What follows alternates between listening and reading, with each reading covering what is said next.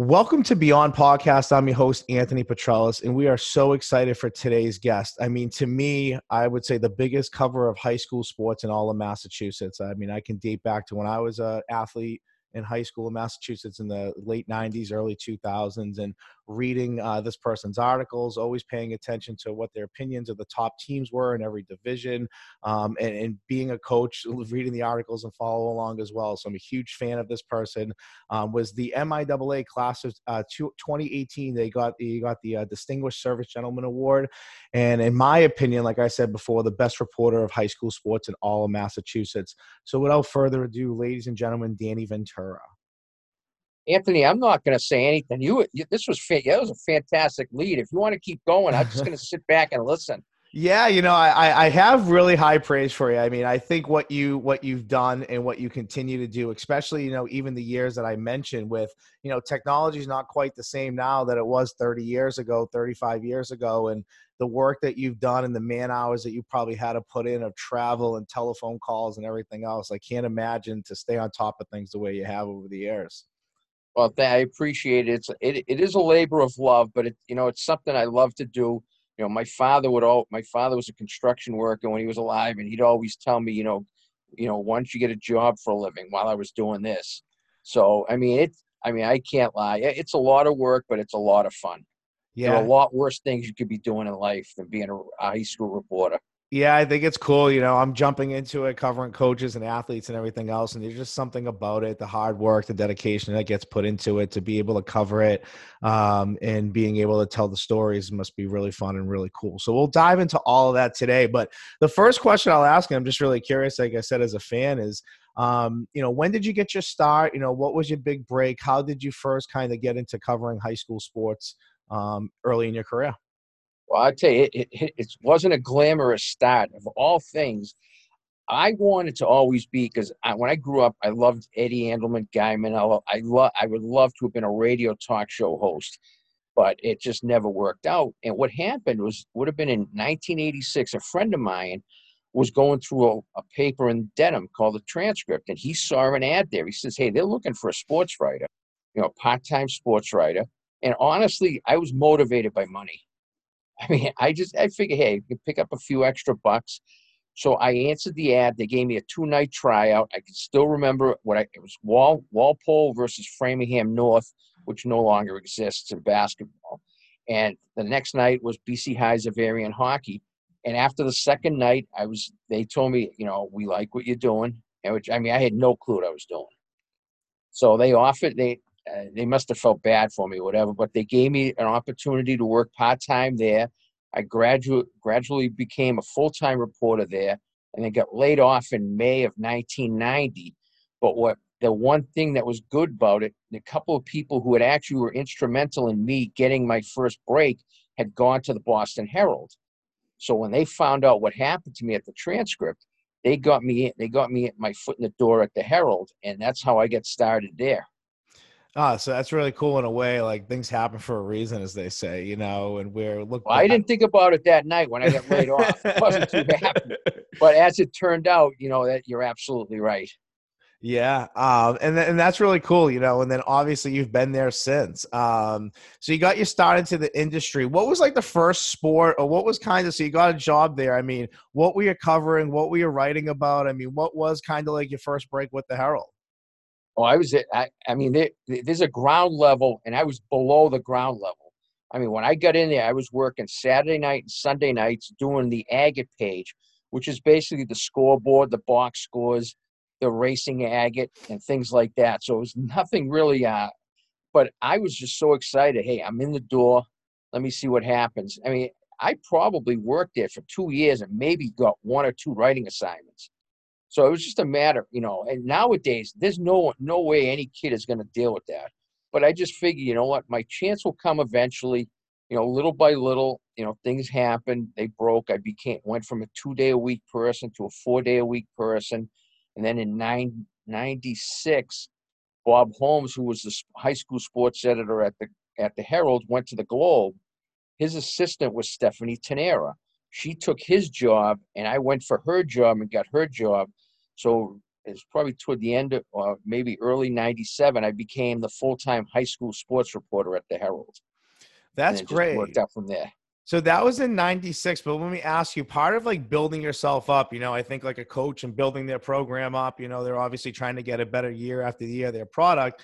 You as a reporter, obviously are trying the same thing. In 93, I think it was you that created the Sweet 16 in the Herald.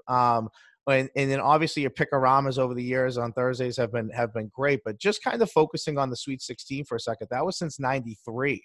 Was that something you created? Were you like a mastermind behind that? And if so, what was your thought process going into that? No, I mean, actually, it was a former assistant sports editor, Joe Thomas.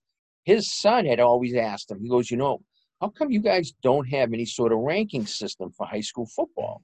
And he didn't, he couldn't give him an answer. So they asked around. So Bob Holmes asked me, he says, would you be interested in doing it? And I said, yeah, I'll give it a shot, see what happens. And then, from there, that's, how that got started. And, the other thing we had talked about off the air was the wrestling column, which in 92. And again, it's a matter of right place at the right time.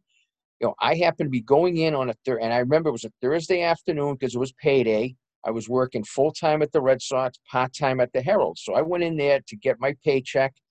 And Bob Sales, who was the sports editor there, was talking to Pat Purcell, who was the publisher of the paper at the time.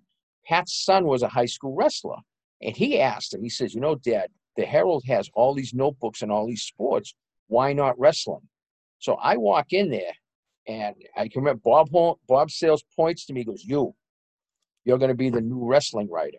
Now, naive as I am, I'm thinking, oh, wow, you mean like, and so I asked him, and one of the rare times I wasn't even being a wise guy. I said, you mean like Hulk Hogan and all that stuff? And he got really upset. He was like, because he thought I was being a clown. He goes, don't be funny. You're going to be the high school sports writer for wrestling. So I said, I'll give it a shot. I mean, it's a chance to get a byline. I mean, I knew nothing about wrestling. I knew two guys who coached. I called them up and said, hey, everything you got to let me know right now. And they were great. They steered me in the right direction. And I'll tell you, they really appreciate the coverage. Yeah. And again, that's kind of like a sport that not a lot of people necessarily covered. And like you said, I think maybe a lot of it just has to do with the knowledge of it. On this podcast, I've had two football coaches who also happen to be two wrestling coaches on here. So being able to pick their brains a little bit about it and the strategy that goes into it, from weight cutting to working out to practice style. I mean, it is really cool. It's really cool, and something that, deserves a lot of coverage, like you said. Yeah, they really appreciate it. You never have to chase these guys for stories because they appreciate it. They're gung ho. And like you said, there were a lot of things. I mean, I've done this for 30 years, and there were still things in wrestling that I'm like, why would what went behind this? And I mean, I'm not shy about asking a question, even if it makes me sound like an idiot. So be it. But I'd rather know why this happened, even if it's an obscure question. I'm going to ask, and they're great. I mean, they'll explain everything. Yeah. So jumping back into your Sweet 16, I mean, obviously you guys begin to run that, it's a column or an article that you have in the paper every week. How do you go about determining that? Obviously in the early days of not as much technology, like on Twitter now, you can find the score of any game at any time because someone's writing about it or covering it, or it's an athlete themselves or a coach or whatever. But how did you go about, making those decisions based off of, it's all over the state, it's different conferences, different leagues. So how do you go about doing that? No, it's pretty. I mean, we're just Eastern Mass, but it's still, you're talking 200 schools. And one of the big things you have is is a Division III school better than a Division I school? Because there's that stigma. If you're a Division I school, you should be the best. And sometimes these Division II, Division III schools, they're pretty good. Yeah. And so that's where one of the biggest things you get is, how can you compare somebody from the Catholic Conference to, say, the Bay State Conference? And just, it's a lot of it's just subjective.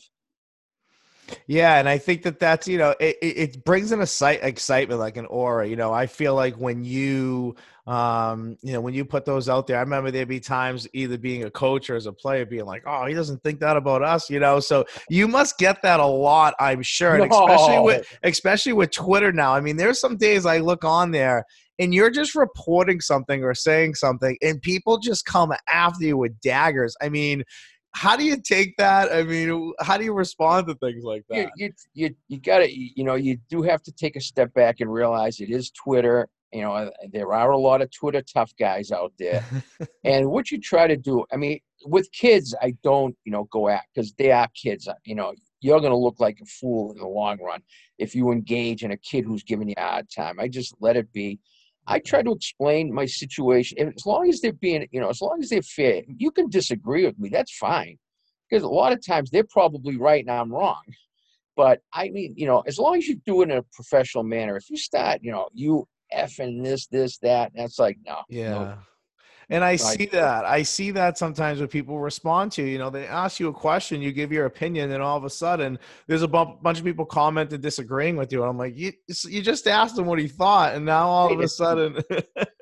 it's the old thing. Don't ask the question if you don't want to hear the answer. I mean, it's Exactly. my one man's opinion. It doesn't mean I'm right, but hey, it is what it is, as they say. It's too funny. So, going back, I guess a little bit before that time, again, no social media, all of that. You obviously begin making a name for yourself in '96. You kind of, you take over.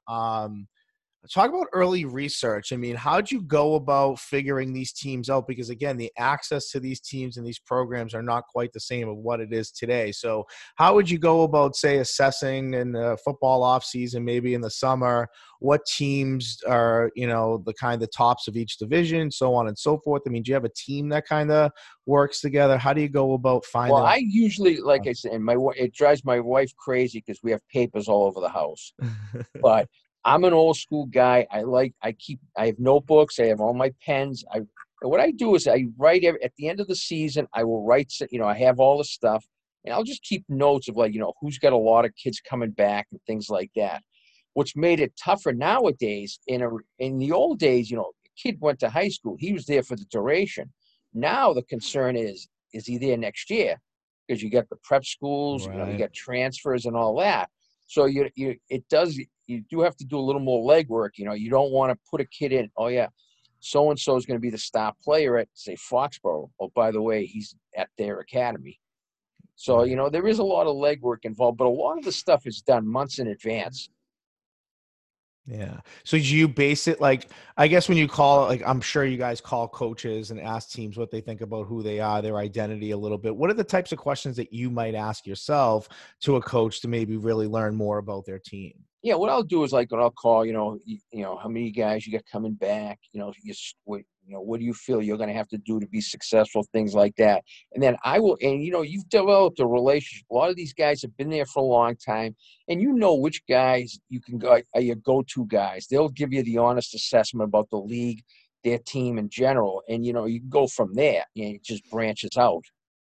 Yeah, and I think you do a really good job of that. I always say that you're so thorough. I feel like when you put your information out there, there's statistics, there's names, you keep an account, who they play, the conference that it is. So that's the one thing I've always kind of found really cool about you, especially for football, just because that's my world, is that you're pretty accurate, and your picks are pretty accurate too. I mean, sometimes I think you should gloat about your picks on Twitter a little bit more, what your record is week to week, but you're usually right a lot more than you are wrong. I do okay. I mean, they don't remember when you're right, but they always remember when you're wrong, and that's fine. And that's fine. Yeah, it's fun. It's fun. You obviously have a great sense of humor with it, and but no, you do great. Your picks are great. I mean, people don't talk about your record enough. Your record is pretty good. Well, Um, thank you.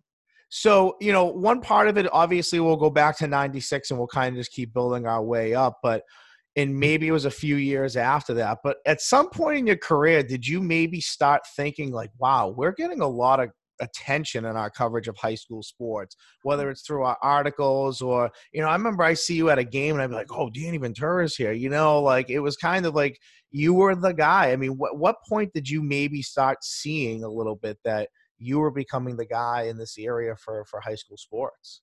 I think you're probably 4 or 5 years in, from the '96, by the beginning of the 2000s. People kind of, and I think they've always respected. And I don't think it's as much me as the Herald itself, because I think we've always prided ourselves. We've been very lucky that we've had upper management has always been very, very supportive of high school sports. And I think it goes back to with Pat Purcell, in that his son played, he was into high school sports and he was all in. And I think it's a trickle down, if he's all in, then your boss is going to be all in, and it works down. So I think we've been blessed that our paper has been very good, very supportive of high school sports. And that's in turn allowed us to, get our names out there more.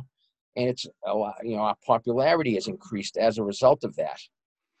Yeah, and especially, I mean, I was a player from 97 to 01, or 2000. So, even then I was reading. I mean, we always go to the coffee shop around the corner from the school, pick up the Herald, be opening to the back and looking for your articles. So, yeah, so you guys definitely, to me, when I was in high school, I felt like you were the coverage for sure.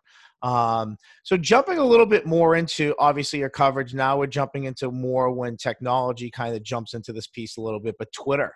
I mean, how much has Twitter changed the game as far as your coverage goes, to your article writing, for you to be able to access information instantly and probably make your job a lot easier in a lot of ways? Yeah, in some way, like, the perfect way to explain this would be Friday Night Football. Prior to Twitter and social media, we would, on a Friday night, we would probably be in the office at like 1 a.m. chasing scores. Now, we pretty much, because of Twitter and, the athletic directors being so on top of it, we probably have all the scores by close to 11 o'clock now. So it probably cuts, and as a result, we're getting scores into more editions of the paper. So in that regard, Twitter's been has been a real great, has been a boom for us. Where it's become different, social media today as opposed to, say, 25 years ago. Today, if you get a story, you got to get it out there now. In the old days, if you had a story, you could sit on it until then and get it into the paper the next day and not worry about being scooped. Now, if you get something, you got to get it out there. Yeah, I didn't even think of that aspect of it for sure, because chances are people are just so easy for themselves to get it out as well that, yeah, you got to get it Sure. out right away or you're late to the dance. So, yeah, Yeah. I didn't think of it like that. So one thing I'll just ask you that, I kind of ask a lot of coaches, especially early on when we started this podcast, like last year at this time or even more before then, is COVID. I mean, how did COVID affect your job? Obviously there wasn't sports, and there's probably creative ways or creative things that you maybe were doing during that time to still, in a way, shine a light on high school sports, even if it wasn't in session. So how did something like COVID really affect your coverage and your job, and maybe things you had to do differently as a result of it? Or you had to become a lot more creative, because there may not have been high school sports, but the paper does have to get out, and you've got to find stories. And I'm blessed. I have a great staff of people who love to work. They're all in it for the right reasons. Guys like Greg Dudek, who has moved on, Matt Feld, Tom Mulhern, the whole group of guys. They're all in it for the right reasons. They're passionate about what they do, and they were godsends. I mean, they came up.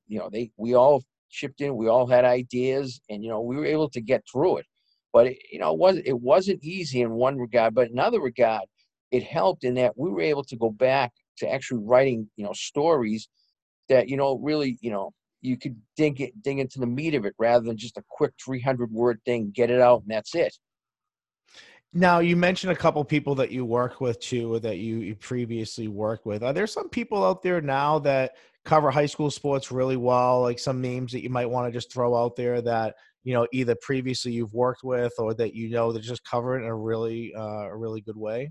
I mean, you look around the landscape. I look at the Salem News with Phil Stacy, who, I mean, to me, the coaches in that area should count their blessings. They have people like Phil, Matt Williams, and their staff, because they're passionate about what they do. They give phenomenal coverage to those schools in that area.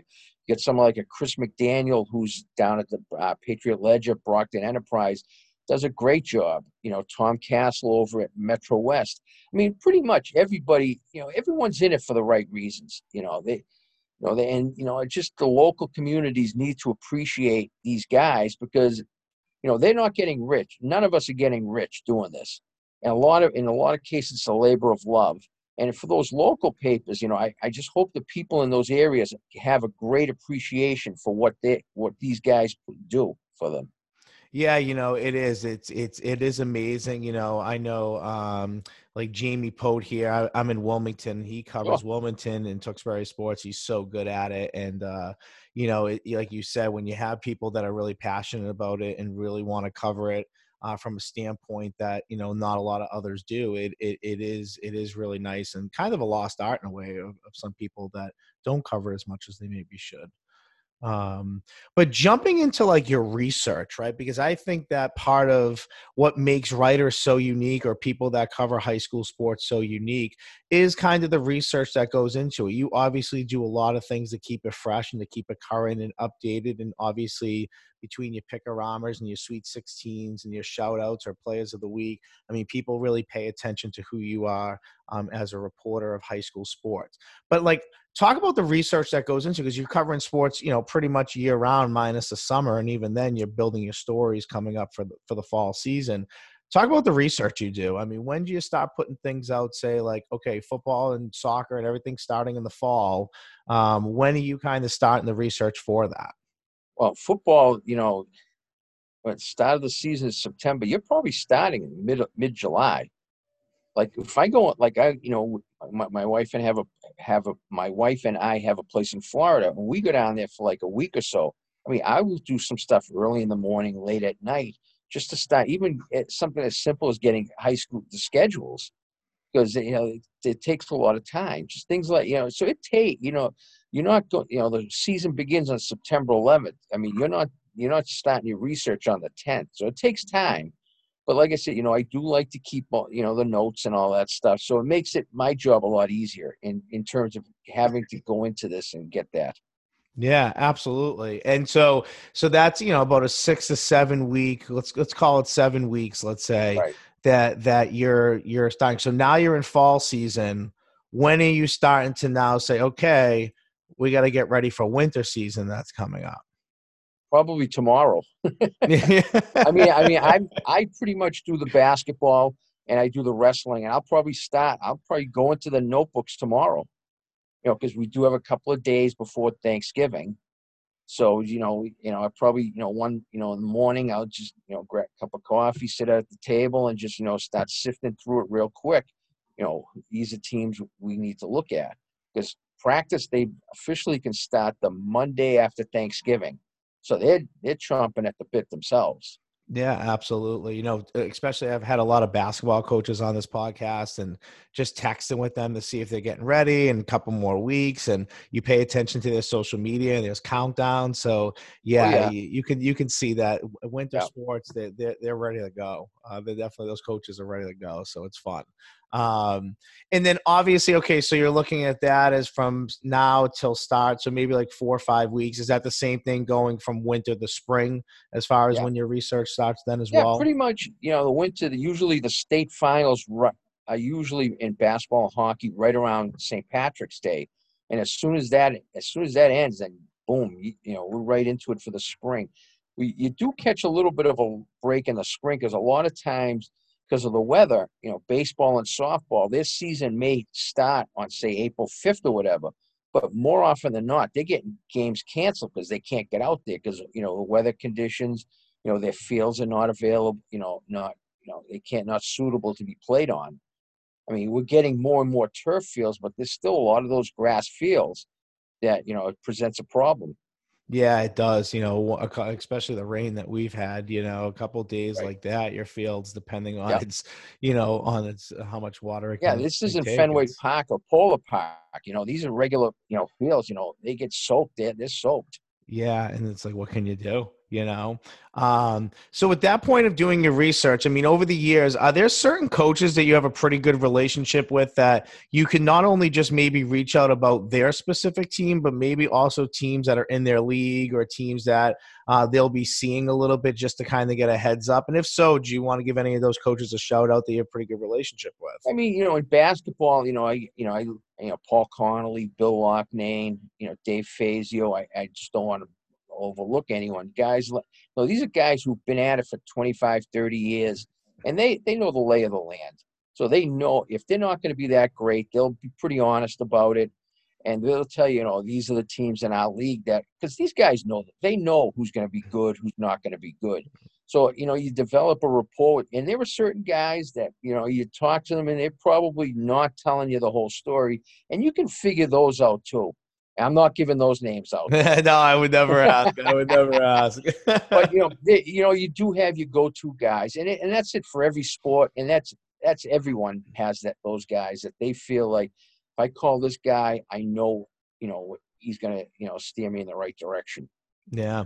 Are you ever like shocked when someone's like, yeah, we're not going to be that good. And then all of a sudden week 7, you're looking in the paper and they're like a 1 or 2 loss team. You're like, oh Oh yeah, they're yeah, not going to be that. believe me, they get the business. Yeah. They get I give them I call them the sandbagger of the year award candidates. Yeah. And most of them are probably shocked. Some of them, they may not be telling you the whole story about what they have, but they will get the needle for it though. Yeah, yeah. I mean, there's so many coaches now in the football where like, yeah, we're not going to be that good, and then you pay attention to week 6, It's like, and you're like, not that good. Look who you beat, yeah. um, and when doing all this research, are you a one-man show, or do you have like a staff underneath? I mean, how does that kind of work as far as Well, the for team aspect? specific sport like basketball, I pretty much do a lot of the preseason legwork myself. Hockey, we have Tom Fargo is pretty good at it. Basketball, I do have Matt Feld who helps me out a lot. He's very good. The other sports, we have Tom Mulhern. We have guys like Brian Roach. Joe Reardon is our track guy. I mean, he's, I just get out of his way, cross country, indoor track, outdoor track. I just tell him, hey, I need this by then. And, he's on it. He's the premier track guy in the state. So, Yeah. it goes back to being very blessed that I got a staff of people who are fantastic at what they do. They make me look good.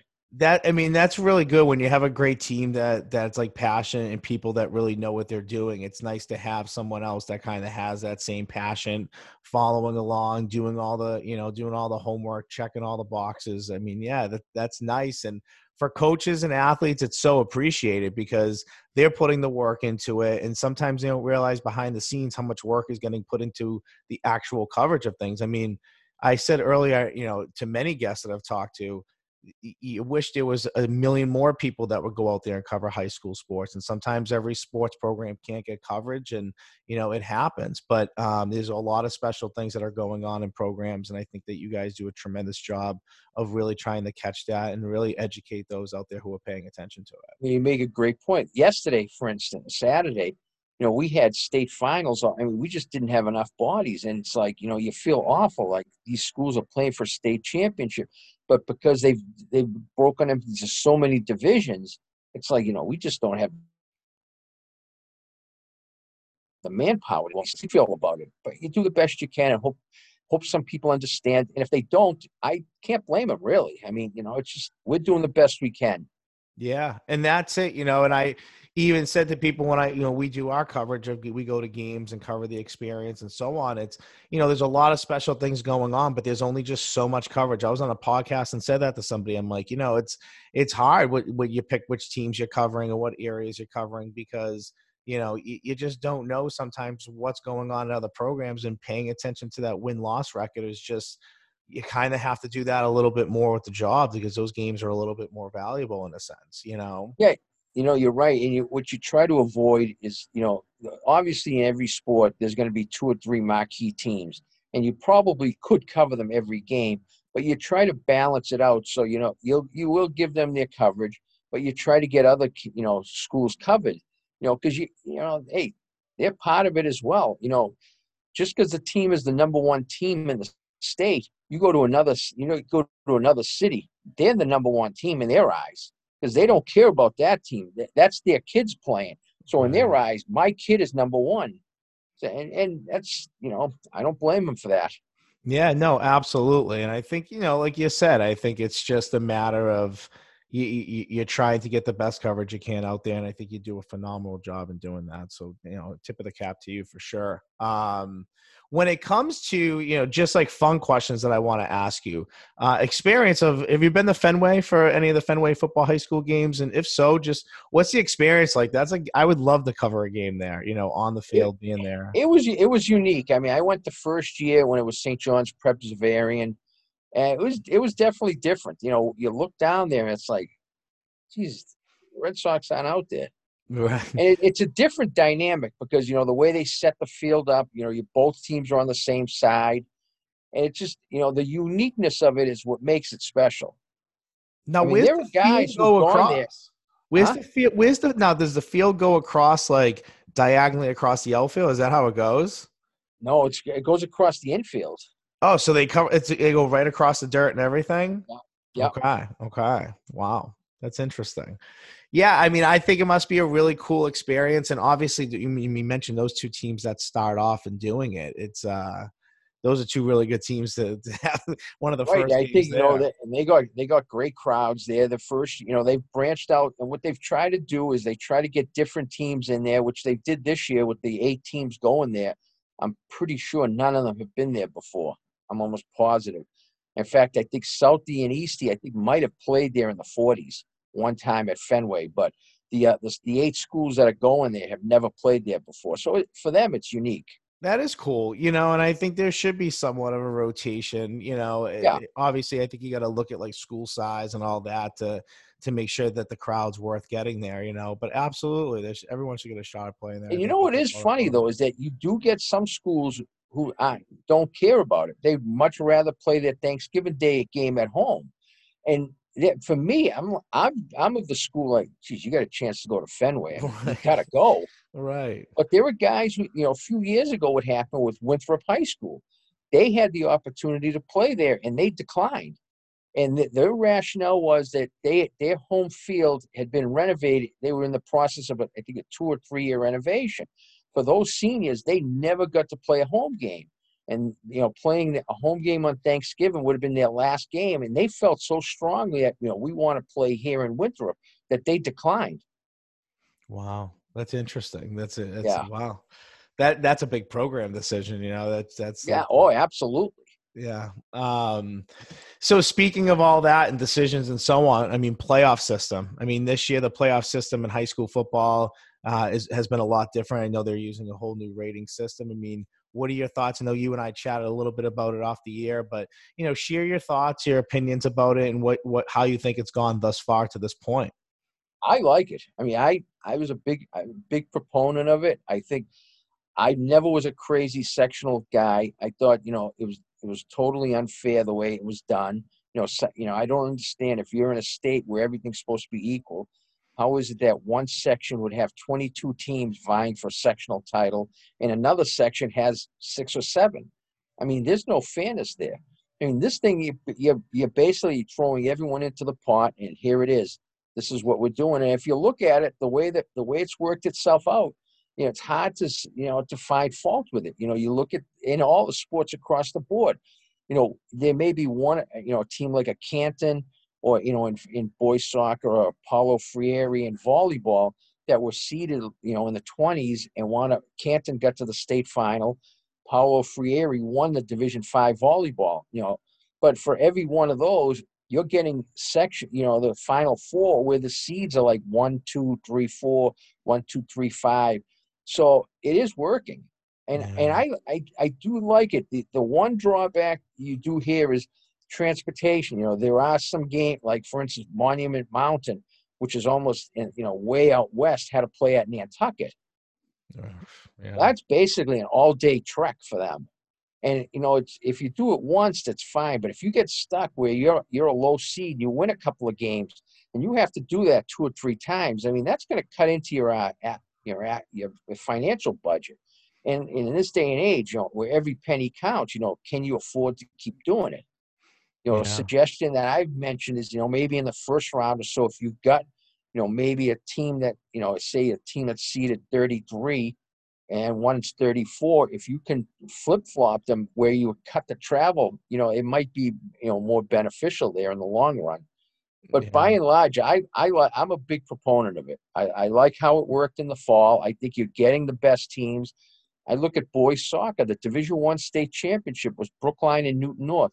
Those are your Thanksgiving Day arch rivals. That would never have happened in the old system. Now here you are, your bitter rival, and you're playing for a state championship. I mean, Yeah. how good is that? I mean, that is cool. And you're right. Like, you never really would maybe see a team in a championship because you might be on the same bracket, on the same side of a, and you're playing each other like in a second or third round, which still has meaning to it, but not as much meaning, like you said, like a state championship and things Yeah, I like mean, that. you've seen it so many times in the sections. I think we talked about this a few years back. Duxbury was a very good basketball team. They were the top seed in Division II South. They drew Catholic Memorial, who was 10-10, but that was kind of like a fake 10-10 because they played such a brutal schedule that, and I jokingly put it in the paper saying that, this could be the de facto state final, and it's a first round matchup in the sectional. As it turned out, it was a phenomenal game. It was an overtime affair. Duxbury wound up winning it and then just rolled through everyone to win the state title. And they said they agreed from when the tournament stuff came out. They said they felt all along that that was going to be their toughest game. And that really shouldn't be the case. Yeah, no, you're absolutely right. And, sometimes teams play up because they know that they can play up and kind of build their toughness. Or the coach thinks they're pretty good and they want to see how Right. good they really are. And they're playing teams that are outside their conference or outside the division that are higher seed, higher rank, higher, just better teams, bigger schools. And that gets them ready for their conference play and eventually their tournament play. And like you said, you could have a team that's like smoke and mirrors 11-9. That's really like a 16, 17 win team and had Oh, they maybe cupcake their schedule a little bit. exactly.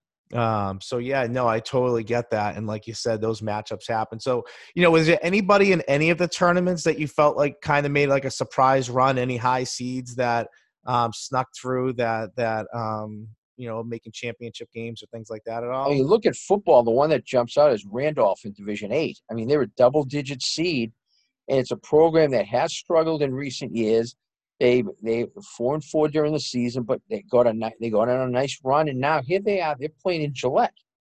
Yeah, it's unreal. And the old playoff system, like the past playoff system was great too. But before that, I had guests on here that we talked about the old system before that was that you had to win your league. And if you didn't win your league, there's no chances. So a 4-4 team like that maybe was playing better Yeah. week 4, week 5, week 6, week 7, week 8, versus the first 3 or 4 weeks of their season. Now they get an opportunity to, kind of get a hot team going in there that got a lower seeds playing the best football they've played all year. And, here they are going to Gillette Stadium now. Yeah, So, you make a great point because in the old system, winning the league in those days when before everyone split into two different leagues, when you had that one league, you lose a game in week 1 and you lose to a team that you think is probably going to win the league, your season's over. I right, mean, because you're going to have to hope somebody beats that team twice. And generally in football, that's not going to happen. If the team is going into the season as the favorite to win the league, you might get them once, but they're not going to lose twice. right, And if you're the team that loses it, I mean, one year a team lost in week 1, they went 10-1. See you later. I mean, right.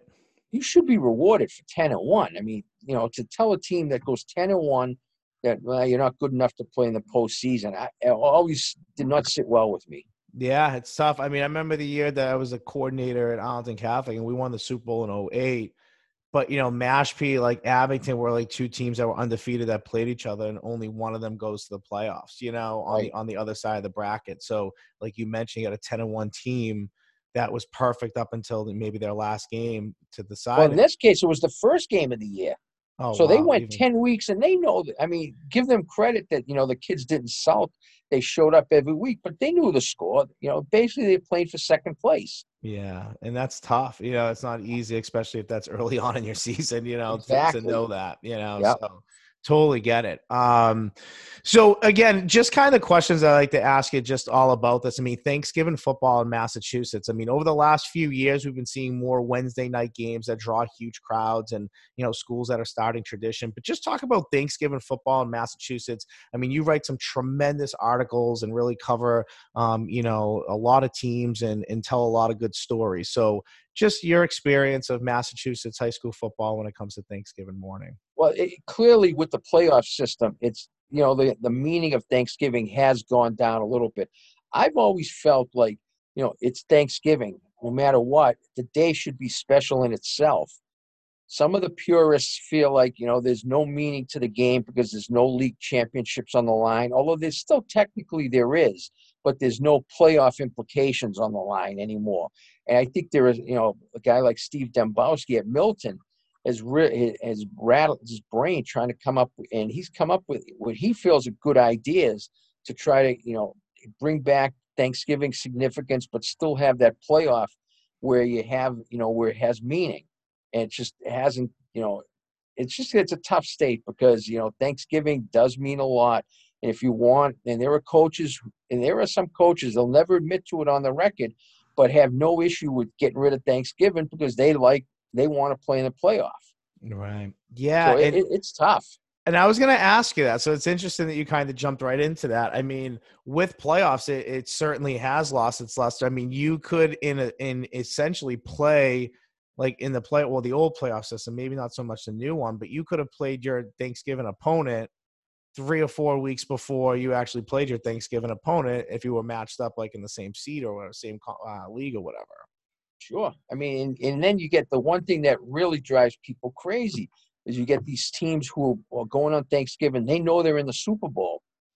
Do you play your kids? Do you not play your kids? And I think it's at the bigger schools, they tend to play their kids. But a few years ago, Millis High School, they were in the Division VIII Super Bowl. They chose not to play their kids. And their coach was like, look, I have 22 kids here. I mean, I get one kid hurt. That's like losing 3 kids because he's my offensive starter, he's my defensive starter, and he's on special teams. So one injury is 3 guys I lose. If I had an 80-man roster, yeah, I'd play. And you can't argue with this logic there. Yeah. And I've heard it too. I mean, I won't name schools, but I've heard that same thing happen on Thanksgiving. They sit a bunch of their starters because they don't want them getting hurt for the next week. Right. And I can't necessarily blame them, like you said, depending on even school size. I mean, there's some coaches I've had on here this year that don't tackle during the week of practice at all. Everything's wrap up and so on because they can't afford a risk injury of losing guys on their roster because they are 25, 30, total on their team. So definitely, I could see it both ways.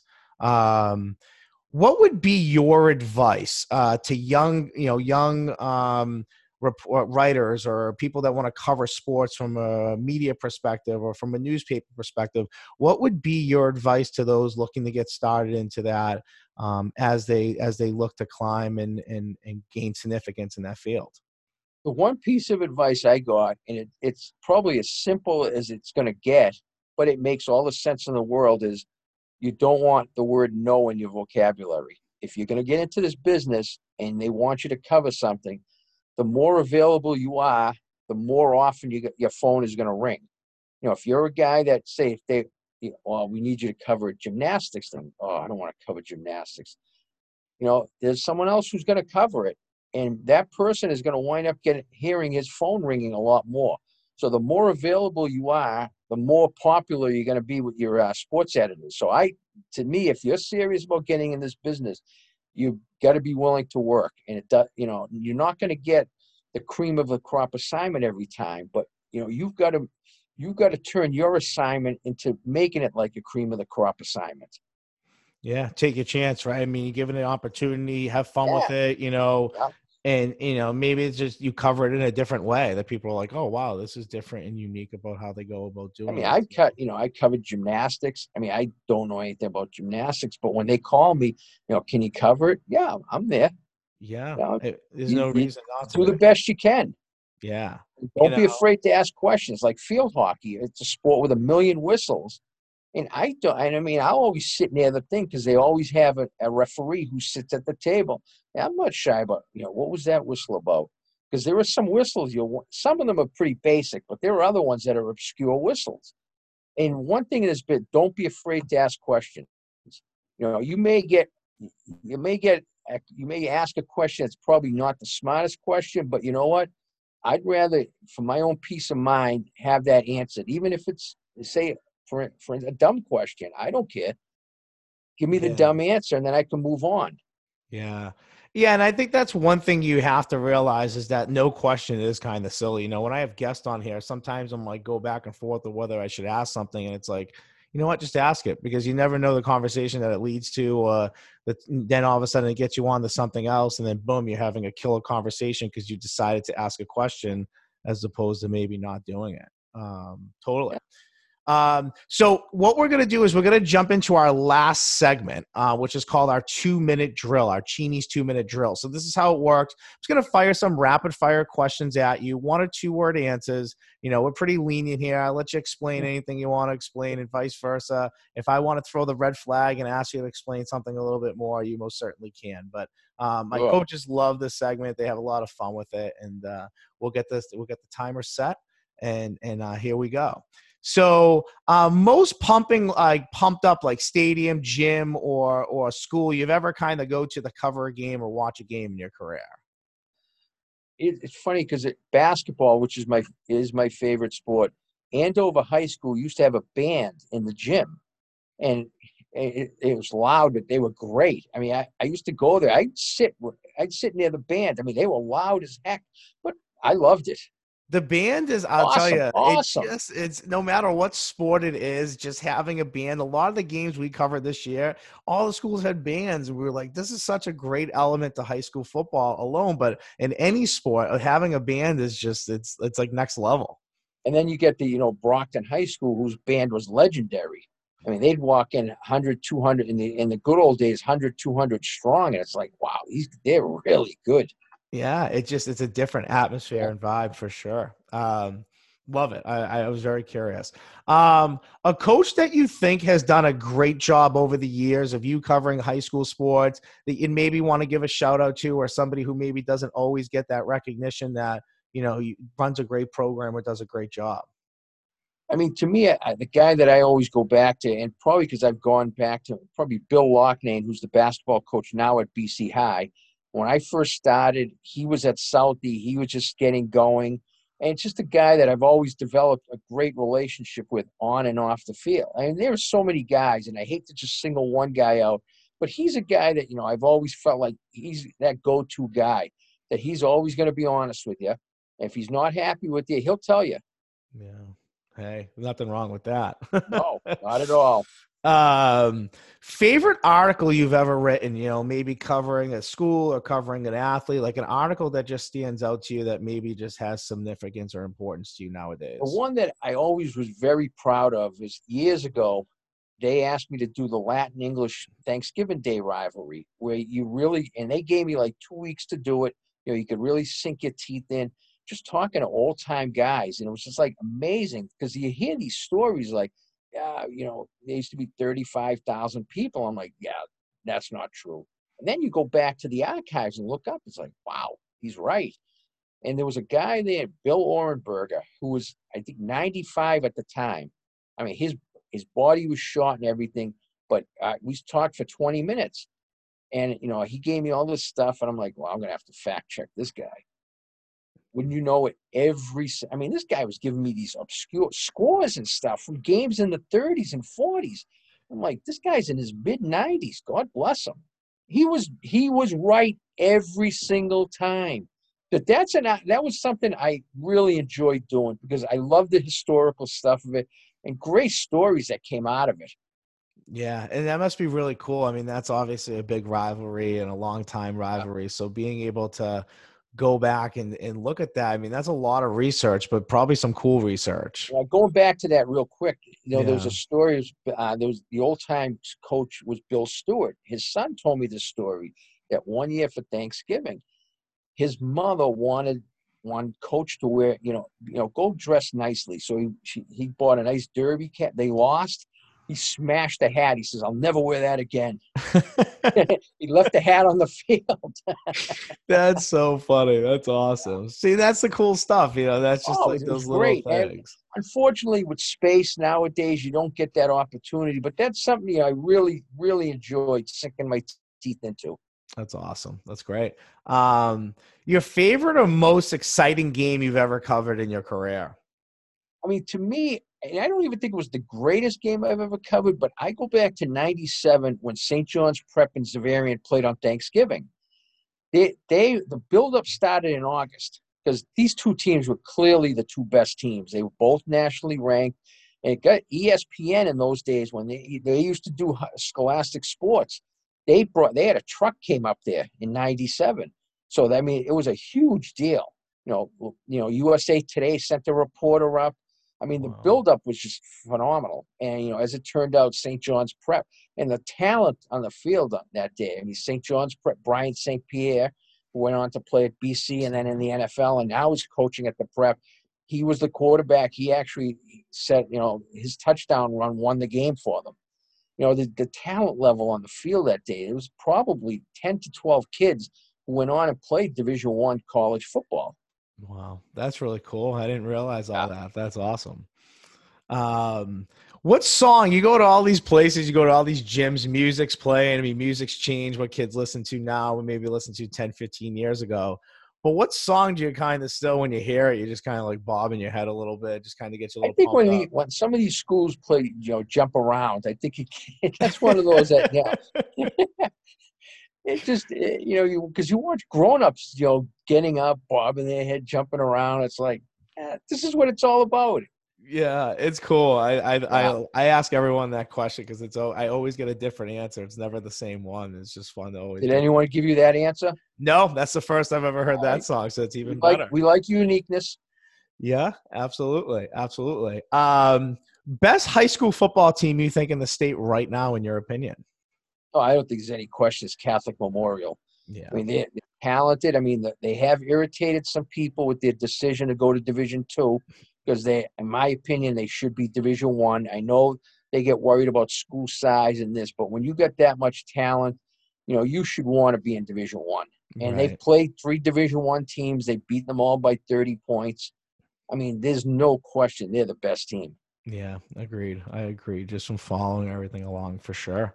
Um, and last question I'll ask you. What is in your winter sport? I mean, I think you might have kind of answered this, but what is the winter sport that you love covering the most and just have like the most knowledge on?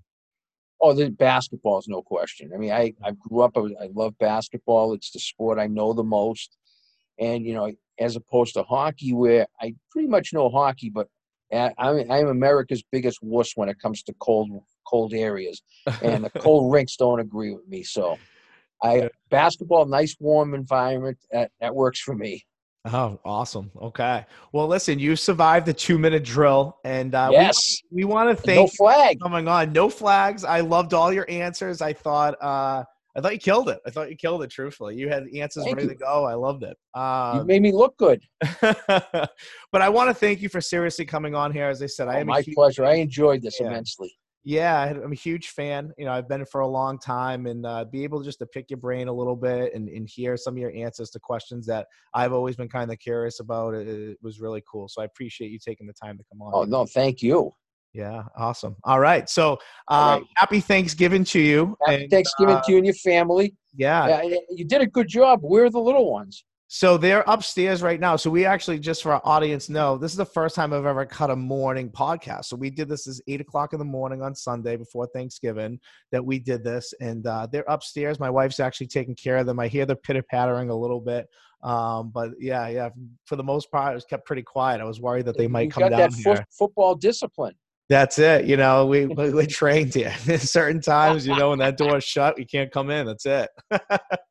Well done, my man. Thank you. Well, listen, from Beyond Podcast, I'm your host, Anthony Petrellis, Danny Ventura. Till next time.